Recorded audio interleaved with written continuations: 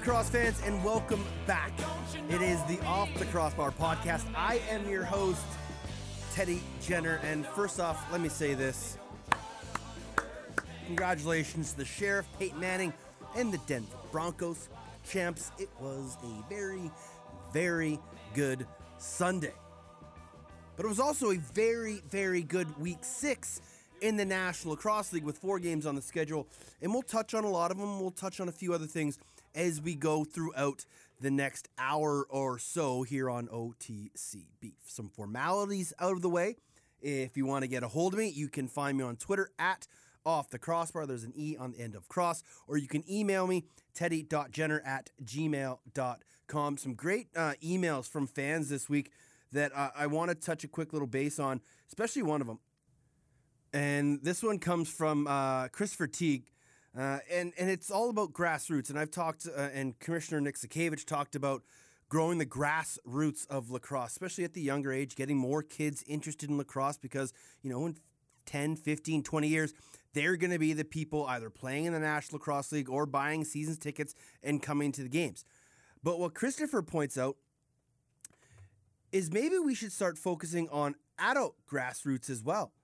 And the fact of trying to get more people, you know, who are either drinking age or the ones buying tickets, doing the buying for households, guys with kids or parents with kids who play lacrosse, because a lot of those people whose kids are just getting into the game are also interested in playing lacrosse. And there's senior leagues and master leagues all around the country and even in North America. But if we can get some of those people playing lacrosse as well, then I think it creates a bit more of a dynamic. So a nice little angle there from Christopher about maybe getting some more people involved in the game. I know, you know, every team does youth clinics and camps, whether it's during the season or in the off season. Some teams do it, you know, on game days. They do some shoot-arounds. The Calgary Roughnecks do a lady cross event where they try and get out a lot of the women fans that they have, introduce them to the sport of lacrosse. But I think what Christopher says is a great idea, and that we need to get more adults playing lacrosse. And the more you can inspire adults to play, then you create a bond with them, with their kids. They can play catch in the backyard. They're going to more league games. They're going to play more, and they might even start coming to more lacrosse games. When the National Lacrosse League, especially in Toronto, when a lot of those rock games were on, you were seeing a bigger demographic of adults going to games, and we need to get those adults playing the sport as well. If you look at the fan base that's in Saskatchewan right now, and a lot of it's same in Colorado, is those people that are going aren't necessarily, you know, kids 8 to 14 or 15 or 16. It's a lot of 22 to 40-year-old people. And those are the people that have the money, that are paying for the tickets, going to the games, bringing their friends, having a few wobbly pops, and enjoying the atmosphere of the NLL. But if we don't give them an avenue to play, then we kind of lose a great angle to incorporate more fans. So great email from Christopher last week about getting adult grassroots sports or programs out there so we can get more people involved in playing lacrosse. So thank you, Christopher, for your email. Again, if you want to find me, email me at teddy.jenner@gmail.com or find me on Twitter at Off the Crossbar. It was a good week in the National Lacrosse League. As I said, in week 6, there were 4 games. It all started on Friday in the Toon when Saskatchewan beat Calgary 19-12. And it wasn't Calgary's best performance, and Saskatchewan's just starting to find that other gear. And that is scary. They didn't start off so hot with that loss to Vancouver at home where they kind of petered off in the fourth quarter. And they kind of tend to do that. Saskatchewan, you know, even when they were Edmonton in the last couple of years, they were slow starting. Well, 2 years ago when they almost won every single game. But last year they were a bit of a slow starter. Championship hangover maybe. This year, kind of trying to figure things out in a new arena and new fan base. But now they're starting to hit that streak, and that doesn't bode well for anybody. And when they were playing Calgary, you could sense there was still that Calgary-Edmonton hatred between the two teams. But Saskatchewan just played at a whole new level. And when Zach Greer scores a second quarter sock trick, and I believe 5 of them were in a row, it's just great to see how crazy this game is. Let's see, 1, 2, 3, 4. Yeah, he scored 6 in the second. 5 of them were in a row. Saskatchewan actually scored 7 straight, with McIntosh getting a goal quickly after Greer's. But in a span of like under 5 minutes, Greer scored 6 goals.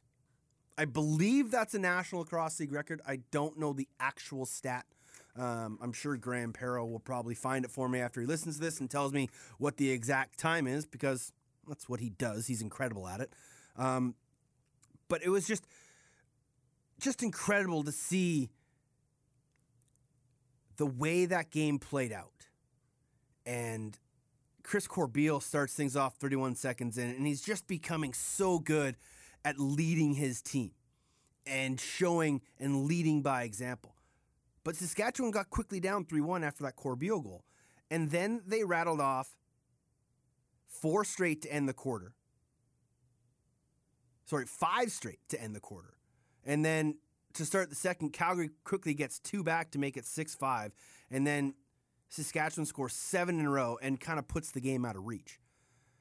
So that was Friday night. And it was a great crowd in Saskatoon, just under 10,000. And they're just, that fan base is building.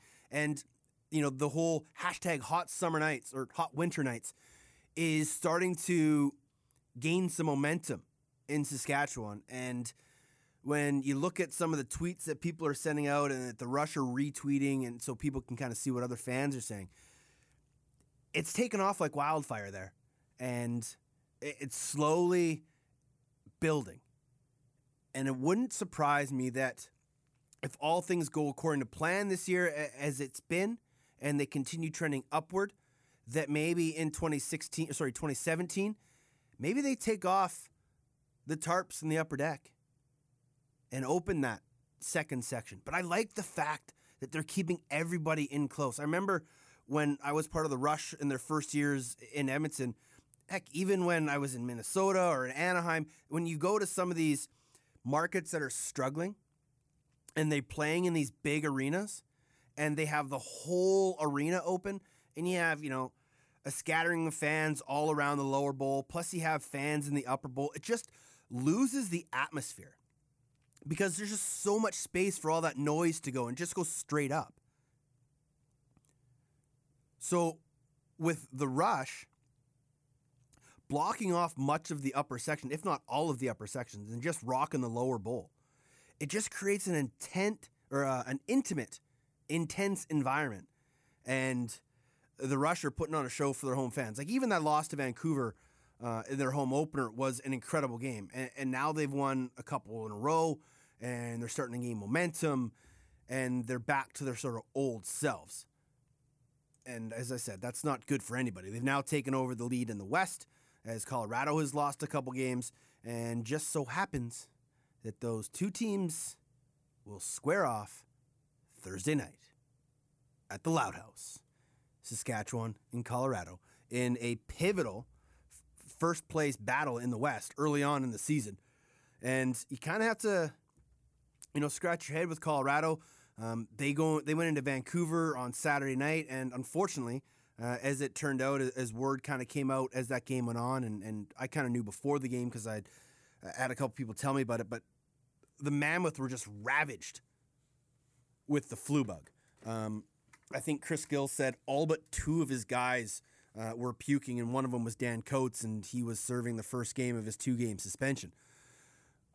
And that takes a toll on a team. Like you could tell that their guys were feeling it. They didn't have that jump. They didn't have that extra gear, and Vancouver just put the boots to them. It was a complete role reversal of the game 2 weeks ago, where Colorado came in and embarrassed Vancouver 17-4 or whatever. I can't remember what the score was. 14-5. I'm looking right at it. And it was complete role reversal. And it all started with a rookie who made one of the best debuts you'll ever see in the National Lacrosse League. And that means that Ryan Wagner makes his NLL debut, and Brendan Clellan gets back into the lineup here tonight for Vancouver. And here we go, right off the top. Wagner trying to scoop it up, and he will, right in on goal. Scores! Are you kidding me? Has there been a better first touch in the National Lacrosse League this season? Ryan Wagner, the first time he's ever touched the ball, and it ends up in the back of the net. The Vancouver Stealth lead 1-0. First shift, first touch, first shot, first goal. And then the Stealth rode the wagon all the way to a huge victory. Now, it wasn't just Wagner who kind of drove the show for them, because he played an incredible game. And if you can go back and watch that game, or you have it on your PVR or DVR, or you can find a link for it, you know, he had his moments where he kind of got lost every so often, especially when he was checking junior. But he really fit in, and he's a big guy with incredible foot speed and great athleticism. And he didn't miss a beat. He was aggressive. He was, getting dirty, going into the corners, fighting for loose balls. And he was put in some key situations, and he did very well.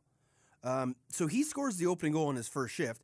And then shortly after that, Jordan Durston, another rookie who's been playing quite well on and off, he gets the goal to make it 2-0, and it just kind of catapulted Vancouver from there. Colorado ends up tying it eventually 3-3, but after that, it was all Stealth all the time, and Logan Schuss is slowly starting to prove himself, and I think it might be because he and I started playing Words with Friends, because ever since we started playing, he's had back-to-back incredible games for the Stealth. It might be, it might not be. But he's starting to succeed.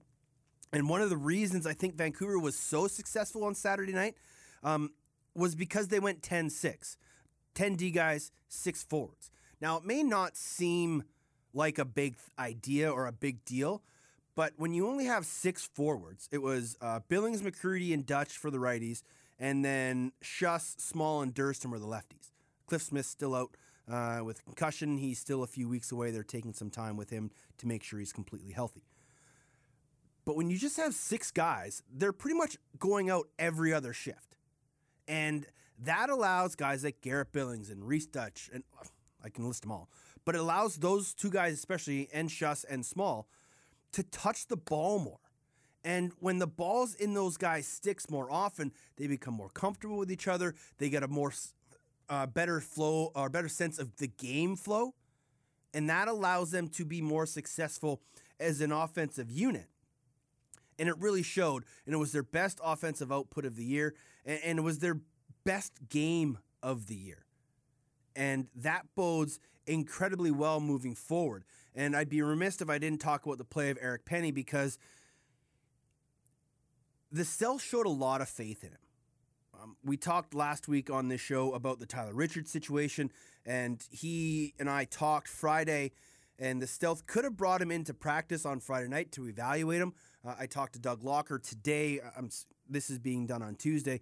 I talked to him today, and he said that it wouldn't have made sense to bring in T-Rich on a Friday night practice the night before a game when he wouldn't have gotten a lot of shots, when he probably wouldn't have been the focal point, and they just wanted to give Penny the full confidence.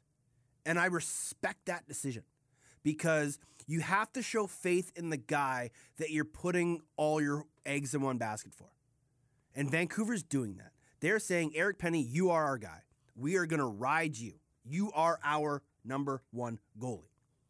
So to put that confidence in him and not sign Richards and not bring him to practice and take a very risky gamble by putting him on the free agent list, because they had until their second practice, which was Friday. And if they didn't evaluate him, then he becomes a free agent. And so essentially, after that Friday night practice, T-Rich was in limbo all the way until Tuesday.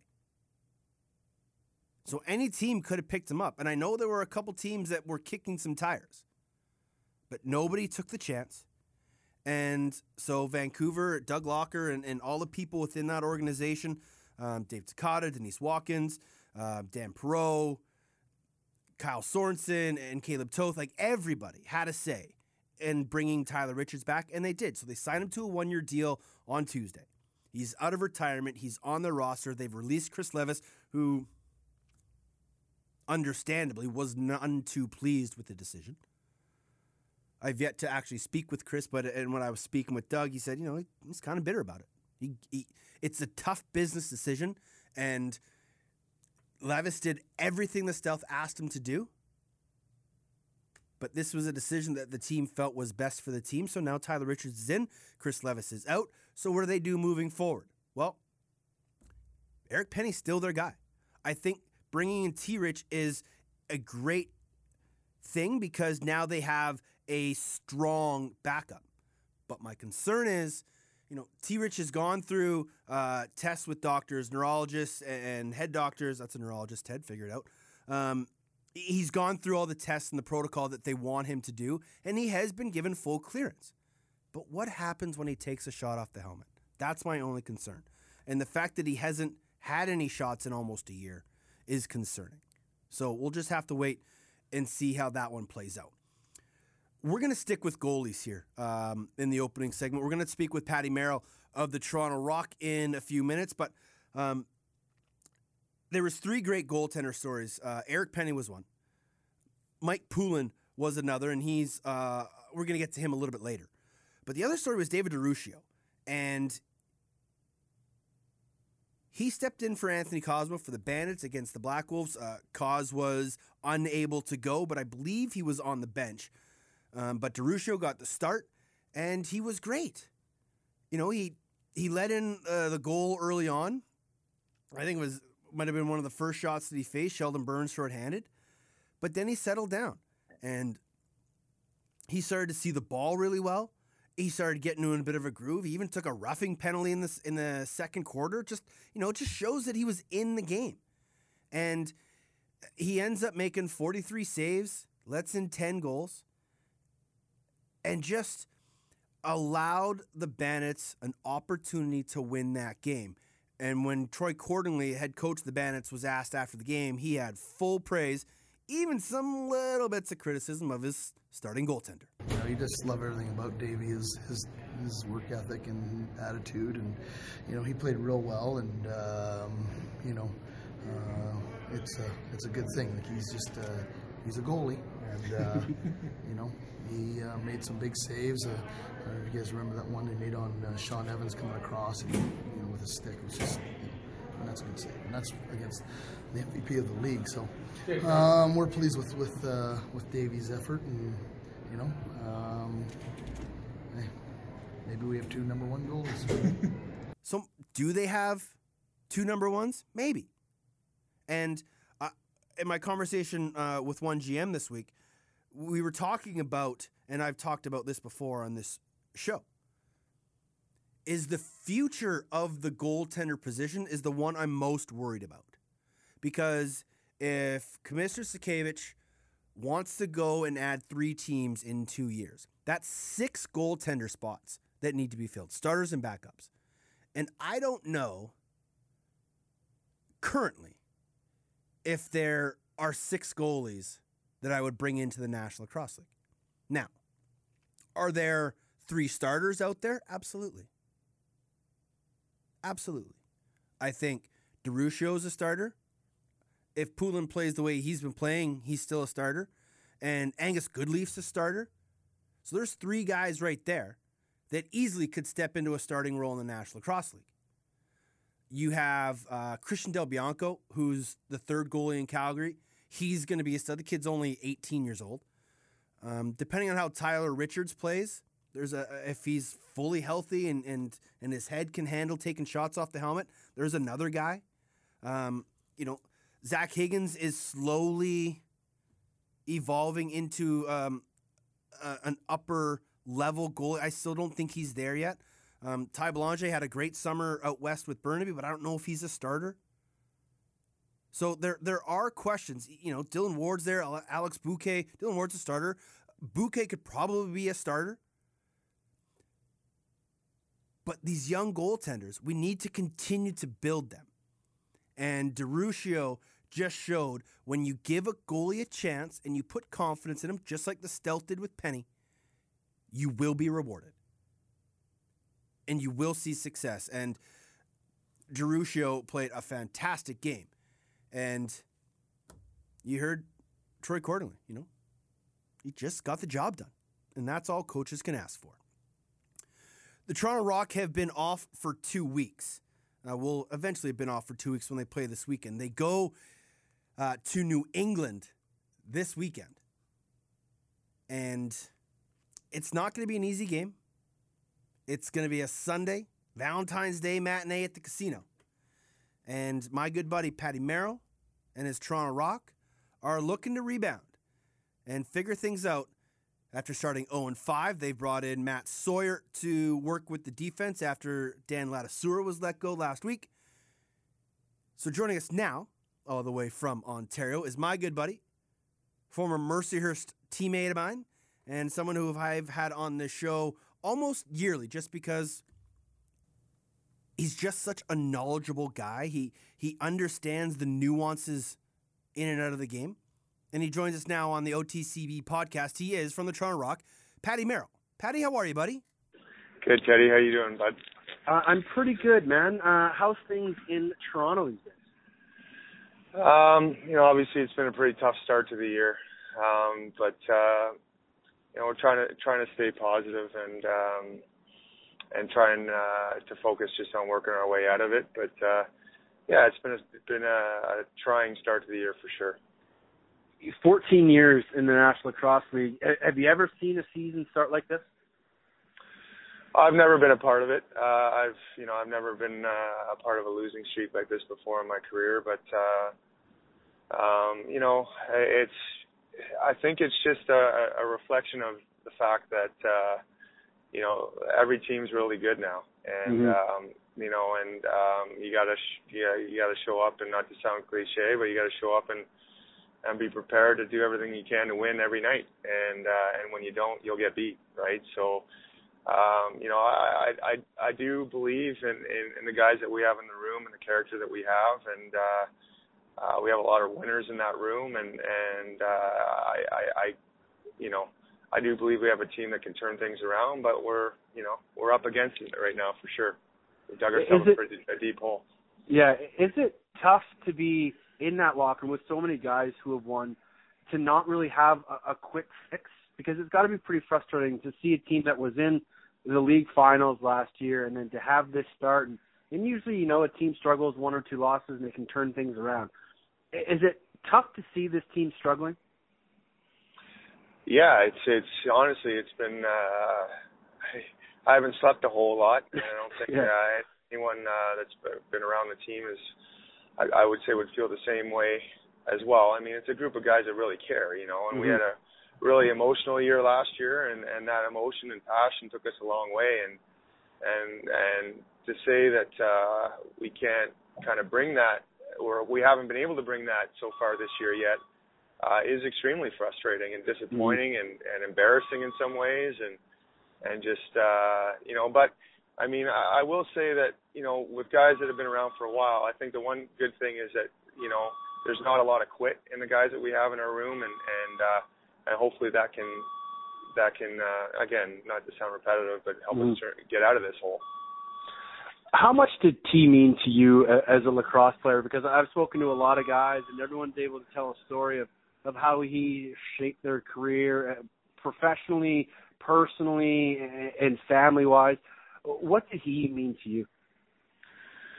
Well, it's hard to describe without kind of getting a little bit emotional here myself, to be honest. But he was like kind of like a second dad, to be honest. He in a lot of ways, when I first moved to Orangeville, I came from Montreal, so I didn't even know what lacrosse was really. And him and his family, Lindsay and Shane and Phil, all of his brothers in Orangeville there, really, convinced my dad to sign Brody and up for lacrosse, and we kind of grew up playing for those guys and learning their way of doing things, and not only how to carry yourself and on the floor, but how to carry yourself off the floor, and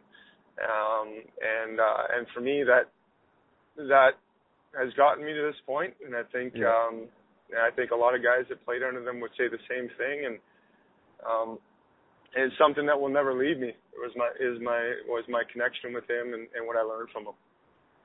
You obviously would take a lot of those characteristics to your coaching and with your work at the Hill Academy. We'll get into that in a bit.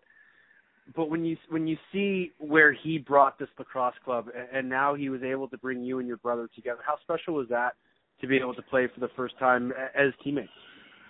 Yeah, I mean it's been really special, and I mean that all had to do with T as well. I mean, First of all, I think my mom kind of influenced him to a certain degree.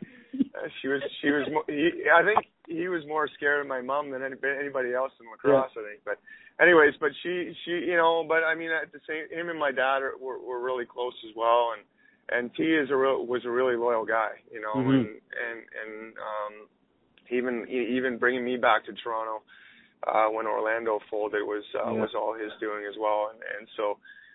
Obviously that meant a lot to us, and Brody and I are really tight, and it's been pretty special to get to be a teammate of his after all these years, finally.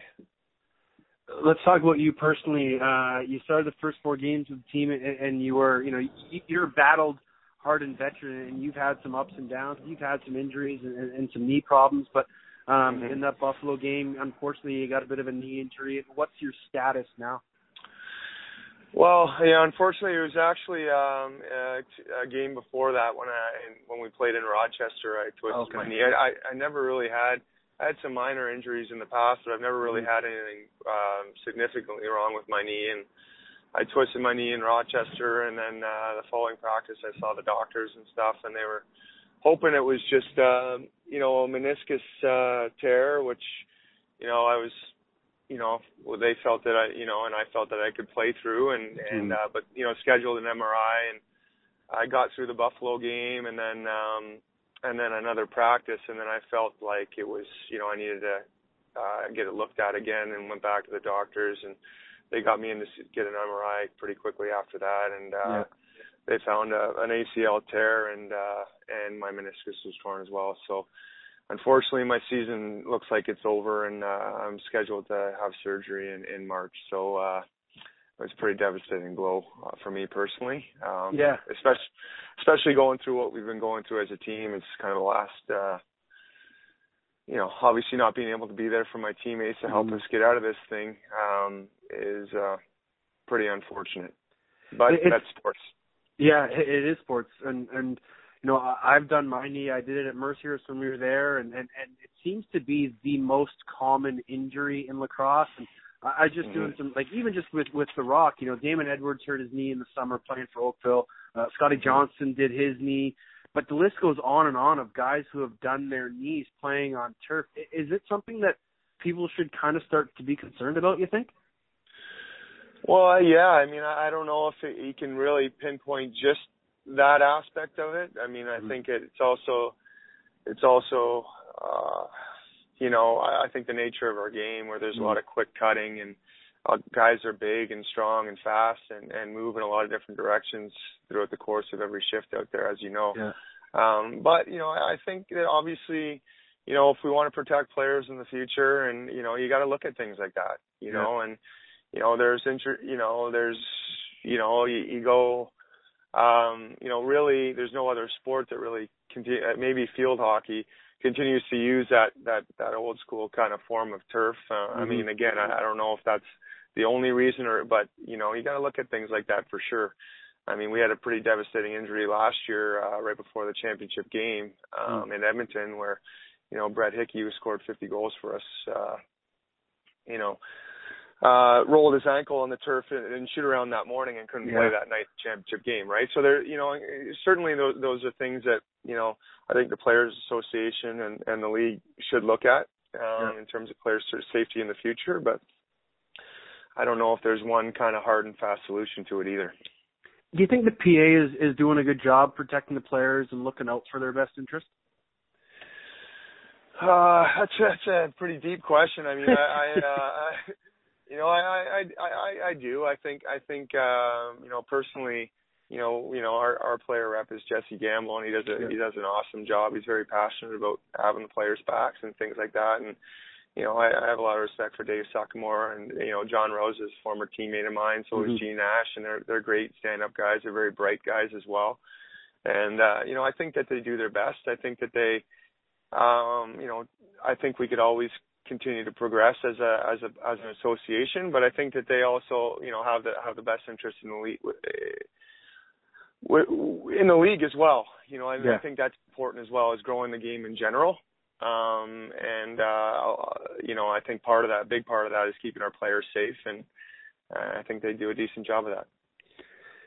Talking about guys, being safe and being injured and coming back, Josh Sanderson was back at practice for you guys last week, and all reports pointing to the signs that he was on the evaluation list, and everyone expects him to be back this weekend when you guys play your game after 2 weeks off.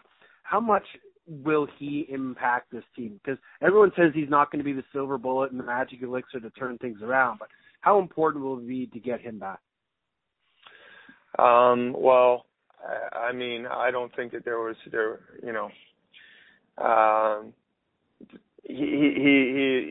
it'll be a huge lift for our team. And to put it mildly, I think, when he left us in training camp there, it was a big surprise to everybody. And not to put this on him or I know he doesn't want to, he's not going to be the savior, and he doesn't want to be looked upon that way. But just his approach, he's a lot like we were talking about with T. He is T. And if you met his son, if you met his sons, Cam and Dylan and Owen, they are T.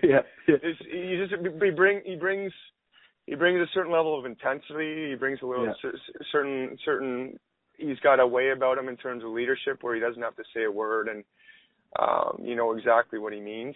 And he has a certain character, and where it just kind of brings confidence to a locker room. And he's just got a way about him, and that's unique. And I think what he brings on the floor too is really going to help us as well. You know, take the pressure off a lot of guys that are squeezing their sticks pretty tight right now. And you know his game just as well as anybody. I mean, he's always prided himself on using his teammates and being a bit of a quarterback out there and that sort of thing too. So I think he's going to be a huge lift to us for sure. You talked about that professionalism, that dedication, and that work ethic. Is that a Sanderson trait or is that an Orangeville trait? Well, I mean, I think they kind of go hand in hand. They go hand in hand. I would say, there's something unique about the Sanderson family, in general, and they just have that will to win, that desire, that passion for the game that is very unique. But I think through their leadership from the beginning of the Northland, that's transcended down to all different levels of that organization. So. For sure, I think they kind of go hand in hand, but it definitely starts with those guys. Absolutely does. One of those guys that is kind of under that Sanderson umbrella is Matty Sawyer, who's now going to work with the defense with the Toronto Rock. Unfortunately, Dan Ladouceur was the guy that got let go. Do you think that was a move that needs to be made? And if it was it the right? I mean, again, that's kind of I don't really. As a player on the team, I feel for Laddie. Laddie did a really good job, in my opinion. He's a great guy. He's a professional. I had a good fortune of playing with Laddie as well, and as a coach, I learned a lot from him over the last couple of years. But unfortunately, when you go through stretches like this, people that are at a higher level than I am, have to ask a lot of questions and make tough decisions. And I know that wasn't an easy one. And I guess we'll see. And obviously, Matty's a guy that has been around the team, knows the guys. He's a veteran coach. He's won at a lot of different levels. So I'm sure, he's going to come in and bring his own style. And it's nice that the guys already know him. So that helps. But it's definitely.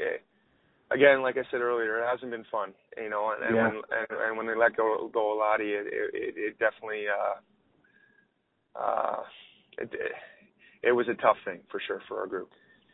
The defense, I didn't think the defense was so much an issue in those first few games. You guys, both sides of the ball had struggles, but one of the arguments a lot of people have, and it's no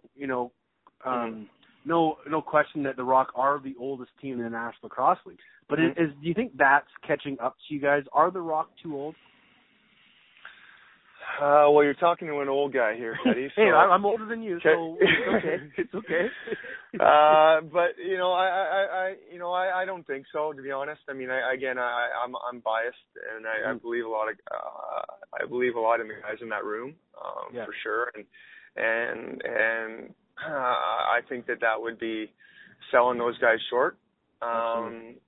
And, again, if you even look at our season last year, I mean, we were the oldest team in the league last year, too, and we went a long way. And I do think, though, it was a bit of a wake-up call for us all. Yeah. Again, having this stretch, and it's not only the fact that we lost those games, it's how we lost those games, right? Yeah. And I think it's,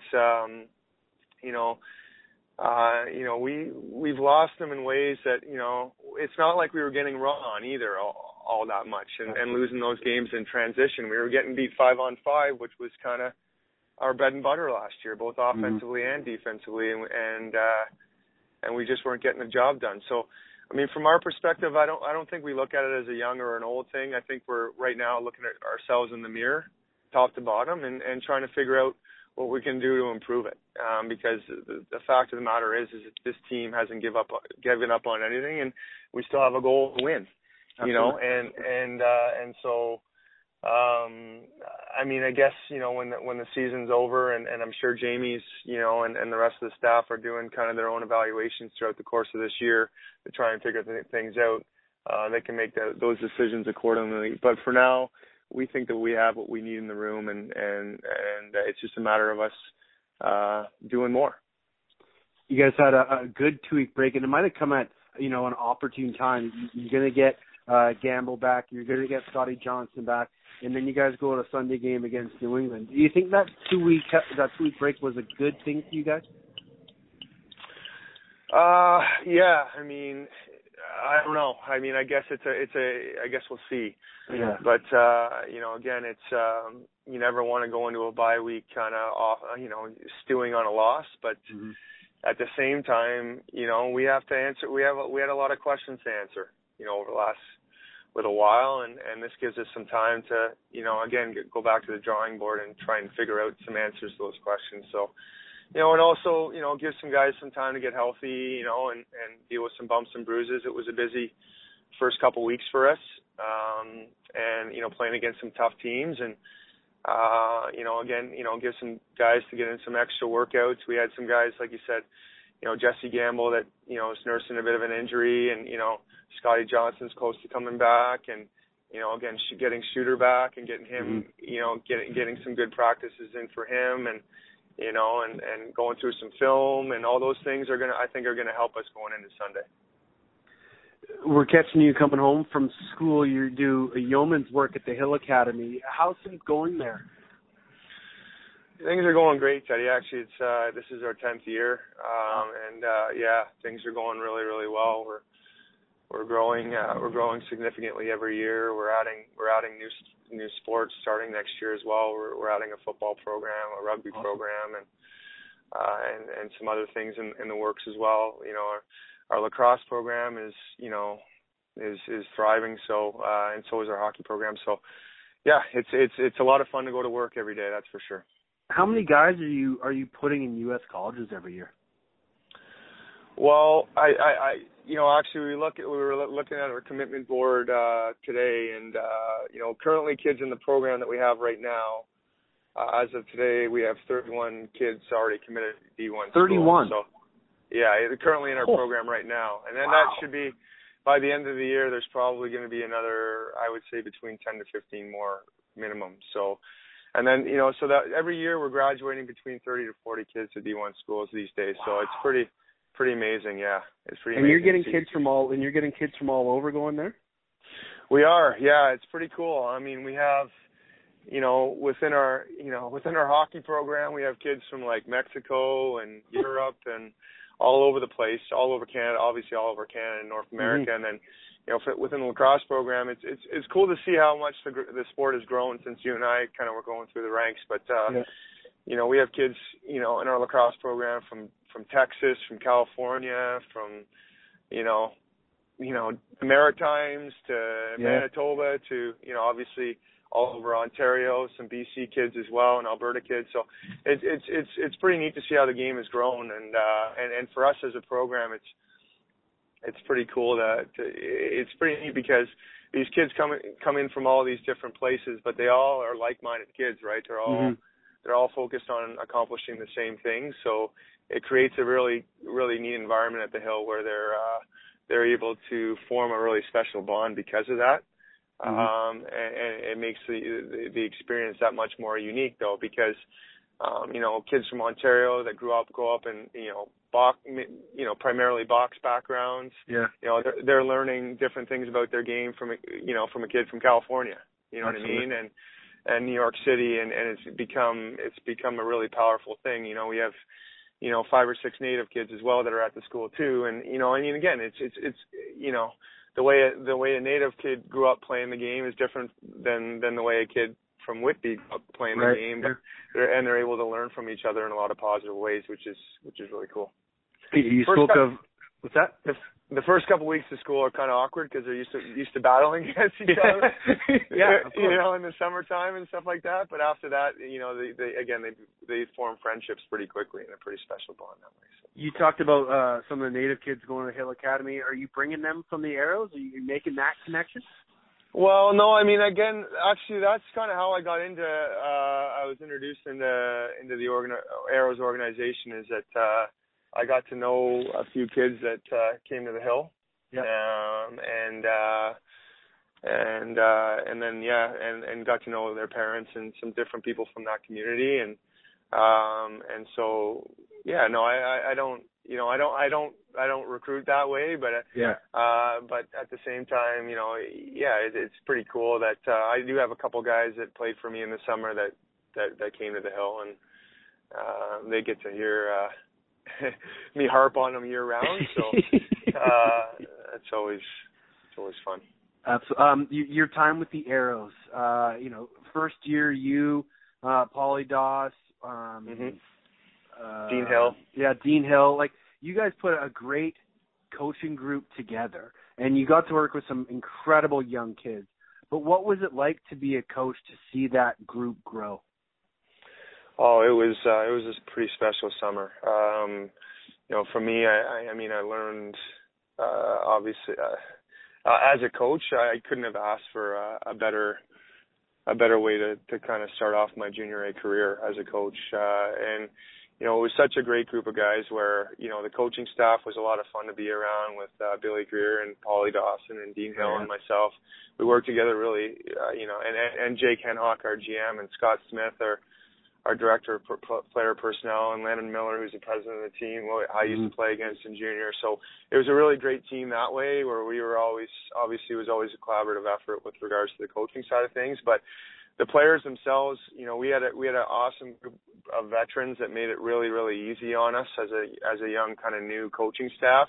Kind of show us kind of the ropes around there, and so that was great. And then we had a lot of great young guys that came up that were mature beyond their years. So it was an amazing experience from start to finish. Does it make you want to coach at higher levels now, or are you happy coaching sort of that junior age group? Well, it was funny because I'm happy. I get my coaching fix daily at the Hill, and then with the Arrows as well. That's awesome, and I've got a little guy that's just started playing lacrosse as well. So I'm happy doing that. It's funny because my wife was like, when I got hurt, first of all, I want to try and work hard. Whether it happens or not is to be seen. But I want to work hard and try and come back and play one more year next year. But she said when I got hurt, she said, "Well, you're not going to get into coaching now, are you?" Because and honestly, like maybe down the road, coaching. obviously I think that'd be a lot of fun one day. But I owe a lot of time to my family and to the Hill. Once I'm done playing, and I'll kind of take it from there. But I definitely have aspirations of being a coach in this league one day, because I love the league, and it'll always be a part of me. So yeah, for sure. Are you going to make the trip down to the Hearst for the 20-year anniversary in September? You know what? I was thinking about that. What are you doing? I think some of us Western guys might make that trip. I think me and Bruce and Cruzado and the O'Connors, I think we're going to try to make that down, because it is, 20 years. It's kind of a cool celebration. I think a lot of guys are going to come down. Well, especially for you guys. You guys were... Yeah, we rarely get out there. Yeah, and you guys were kind of the first ever group, were you not? Or, I was the second. I was part of the second year. Bruce second and the O'Connors year. and Crow were all those first year guys, and then I went down with all those Whitby boys, Sally and Pro, Sutton and Aiken, Stevie Boytuck, and all those guys. Yeah. But I'm sure you'll be able to get Judgy to come down with you. Has it been 20 years already, man? Holy moly! The first year was that first year was 96, that fall of 96, and then 97 was the first full year, and then I came in the fall of 97. But it should be a great. I was time. 98. Yeah, exactly. You're right after me. So, Pat, it's always great catching up with you. I wish you the best of luck with surgery in a month, and hopefully a speedy recovery, and best of luck with the Hill and the Arrows. Thanks, man. Obviously, I'm biased because you're a buddy of mine, but you're doing a great job. Seriously, though, you're doing a great job growing this game, and I really appreciate it. There he is, Patrick Merrill. Works at the Hill Academy, head coach of the Arrows. Unfortunately, knee surgery is going to take him out of the National Lacrosse League for the time being. You heard him. He said he would love to try to come back in a year, next year, and give it a go once more. But we talked about knee injuries, and there's an article on Isle Indoor from a few years ago that Marty O'Neill wrote, and it kind of looked at the guys that have been lost due to knee injuries. Riley Kemp, Nick Patterson, Mark Mayashita, Ryan Sharp, Suter's done his knee twice. Aaron Wilson did his knee. And the list continues to go on and on. And I don't know what the solution is. One of the big things is I've made the comment here on this show, is the bumps in the turf. There's got to be a way. Like, you watch an arena football game, you don't see any bumps in the turf. Well, maybe you do. I don't watch a lot of AFL, but I've seen a few games, but I never see, big bumps in the middle of the field. I don't see the turf rolling up on the sides or coming loose in the corners. There's got to be a way for this league to figure out how to protect our players better if they're going to continue playing on turf. There's got to be a better way, because we can't keep losing players to knee injuries because the turf isn't fitting properly. It doesn't make sense. And I don't know what the easy fix is, because the turf gets rolled up, it gets put away, and then it gets rolled out and put back. Maybe it is a better option to do what they did in Montreal for the exhibition game and have, I don't know what the exact number was, but 867 square patches of turf that all fit perfectly like a puzzle. Because you watch a game, watch most of the games in the National Lacrosse League, and look at sort of the section of turf by the white restraining line, as it were. And you'll see those patches right in the middle that bump up. Look in the corners. Look how there's like 6 to 8 inches of turf rolled up in the corners. It's just injuries waiting to happen. Ankles, knees, everything else. There's got to be a way, and we need to figure it out, because we can't keep losing players to knee injuries when sometimes it's preventative. I get it. This is lacrosse. It's the fastest game on 2 feet, and when guys are cutting back and forth, injuries are going to happen. I get that. But when sometimes they can be prevented, we need to do a better job, because the product on the floor suffers when the best in the game aren't playing. Andrew Suter, case in point.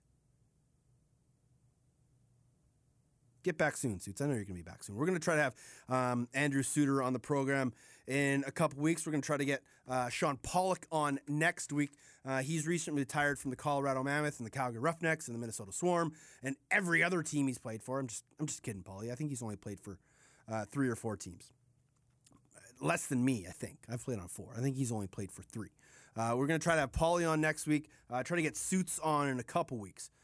But we still have a few things to get through here on the OTCB podcast, especially this. Go ahead and tell everybody I'm the man, I'm the man, I'm the man. Yes, I am, yes, I am, yes, I am. I'm the man, I'm the man, I'm the man. I believe every lie. Now a battle on the wall. A chance here for the Swarm as we've got 5 seconds. It's Thompson. Thompson's going to go one-on-one in there. Takes the shot, and Poulin makes the save and jumps on the ball. Calgary wins it 12-11. What a comeback. That save right there was the 28th of the game for Mike Poulin in just 37 minutes of lacrosse, one of 14 he made in the fourth quarter alone, as he helped the Calgary Roughnecks to an almost improbable win after trailing 9-3 at one point early in the third quarter. And Mike Poulin, who's been the backup to Frankie Chiliano all year, it's never easy for a goalie to come in cold off the bench, but Poulin is a pro's pro and one of the best team guys you'll find. And he just did his job and what his coaches asked him to do. Stop the bleeding, give his team a chance to come back and a chance to win the game. And that save allowed Calgary a huge split over the weekend, and he is the man. Yeah, you can tell everybody. Go ahead and tell everybody. I'm the man, I'm the man, I'm the man. Well, you can tell everybody. Yeah, you can tell everybody. Go ahead and tell everybody. I'm the man, I'm the man, I'm the man. Yes, I am, yes, I am, yes, I am. I'm the man, I'm the man, I'm the man. I got all. That's right. Mike Poulin was absolutely phenomenal coming in relief for Frankie Chiliano. Now, they had a long travel day, but as Kurt Malosky said in his post-game comments after the game, there's no excuse for that. Teams travel, you got to get over it. And his team was, they weren't moving the ball, their feet really well to start that game. And Frankie didn't get off to the best of starts. He kind of struggled early on, whether it be travel or whatever. But then they put Poulin in, and he just seemed to settle that team down. And he gave his team a chance to win. And oddly enough, the winning goal in that game was scored by a defender. And I think Calgary might have one of the highest scoring defenses in the National Lacrosse League. And Greg Harnett had his second goal in 2 games, second big goal in 2 games. And this week it just happened to be the game winner. And head coach Kurt Malosky was asked about where these sort of late game goals are coming from Greg Harnett, and great response from Mouse. You might want to look up his shooting percentage. He's got to be close to 100%. He's pretty solid, and he's a leader on this team because he's a warrior, and he exemplifies what the Roughnecks are all about. To go down, tweaked his knee pretty good on that one, and came back and competed and went to war. And how do your teammates not go to battle for you when you see that? And I do believe in the cross gods, and I do believe in karma. And he goes down, he comes back, and he got rewarded for his effort tonight with that big goal. Mouse always has some really great things to say. He never holds back. I noticed that they didn't interview him, or at least on the broadcast, they didn't interview him at the end of the first half. I think they're probably a little worried about what he might say because Mouse never holds back, and he's been known to fly off the handle. But, you can go to the Roughnecks website and they have a media page, and you can listen to his post-game comments. And he basically said, you know what, it didn't warrant them going in and tearing a strip off the guys. They knew that they weren't playing well, but they also took into account the travel, and they'd played the night before and a slow start. And that often happens in this league. When teams play the night before, they generally get off to a slow start. But when the game gets into the later stages, those teams often come back and win. It's a crazy anomaly in the National Lacrosse League. And Mouse said in the press conference after that, they just went in the locker room, talked some things out, looked at some game tape, And then they figured things out. And then Poulin came in and helped them get to the win. So it's crazy how teams playing the second game of back-to-backs often win. So if you're a betting man, maybe look at taking teams who are on back-to-back nights. One quick thing before we get to go. Also, Mike Poulin, congrats on your 50th win, by the way. He had a great tweet after the game. He said, I think he's something like, I started my career 0-5. I didn't think I'd ever win 5 games, let alone 50. So congrats to Pooh, because he's a fantastic guy. And just talk to anybody in that Roughnecks locker room, and they'll tell you that he is a massive part and one of the best guys in that room. A great soul guy and a great team guy. Another guy that reached a pretty significant milestone in his career, John Grant Jr., might have heard of him. He just became only the second player in National Lacrosse League history with 1,400 points. Yeah, 1,400. I think I have 14. But 1,400. And, I've continually talked about Junior. Last week it was he had just gotten his 500th point in a Mammoth uniform. Well, now he's at 1,400 for a career. Unfortunately, he's like 153 or something silly behind JT. Just remarkable. So congrats to Junior, congrats to Pooh, and everybody else who's breaking milestones. There's so many. Every time a game's played, someone's either got their 100th game or 100th goal, and it's just guys are starting to have longer careers, and it's just fantastic for the National Lacrosse League. I think that's about it. We don't talk a lot of WLA here, especially during National Lacrosse season. But Wednesday night is the WLA draft. I will be doing the broadcast. You can find a link for the draft on WLAlacrosse.com. It gets going at 7 p.m. Pacific time. Your top picks, your top 4 or 5 are probably going to round out like this. It's either going to be Josh Byrne or Mike Messenger going 1 to the Burnaby Lakers. And then 2, 3, 4 will be... Hold on, let's try this again. Burnaby has said that they're leaning towards Josh Byrne. Paul Robotham, the GM, has gone on record saying they are leaning towards Josh Byrne. He's a lefty, a new-S kid, and would be a fantastic addition, especially since they've lost Casey Jackson, and I don't know if they're going to bring Jamie Lincoln back. So if they take Josh Byrne, which many predict them to, your next 3 will be in some order: Messenger, James Rahe, and Callan Rogers. Those are your next 3 guys, so 2 through 4. I would expect that with the 5th pick, the Langley Thunder are going to take Jordan Gillies,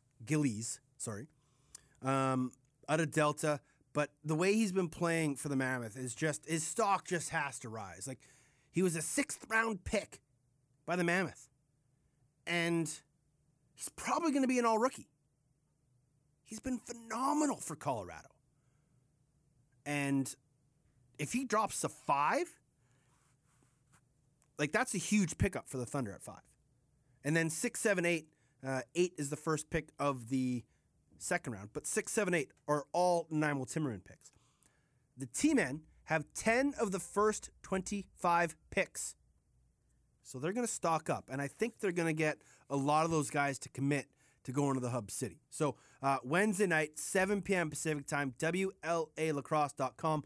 I will have the call. Hope to see you, some of you tuned in. And next week, we'll kind of recap it. Thursday, go to Inside Lacrosse. Check out my 30 thoughts. There's going to be a bunch of them, 30 to be exact.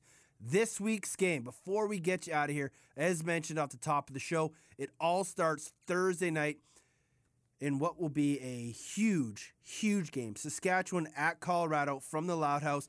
Watch ESPN in the United States, TSN2 and TSN Go in Canada. On Saturday, Vancouver is at Rochester. Fox Sports Go, both sides of the border. Also on Saturday, Colorado is in Calgary. Watch ESPN and TSN Go. And then Sunday, 2 games. Buffalo at Georgia. That's at 2 p.m. Eastern Time. And then Toronto at New England. That's at 3 p.m. Eastern Time. Both those games on Fox Sports Go. My name is Teddy Jenner at Off the Crossbar. Teddy.jenner@gmail.com. Love to hear from you. Always enjoy talking with fans. Thanks to Patty Merrill. And thanks to you for stopping by. We'll talk to you in a week's time. Be excellent to each other. Woman, don't try to love me, don't try to understand. A life upon the road is the life of an outlaw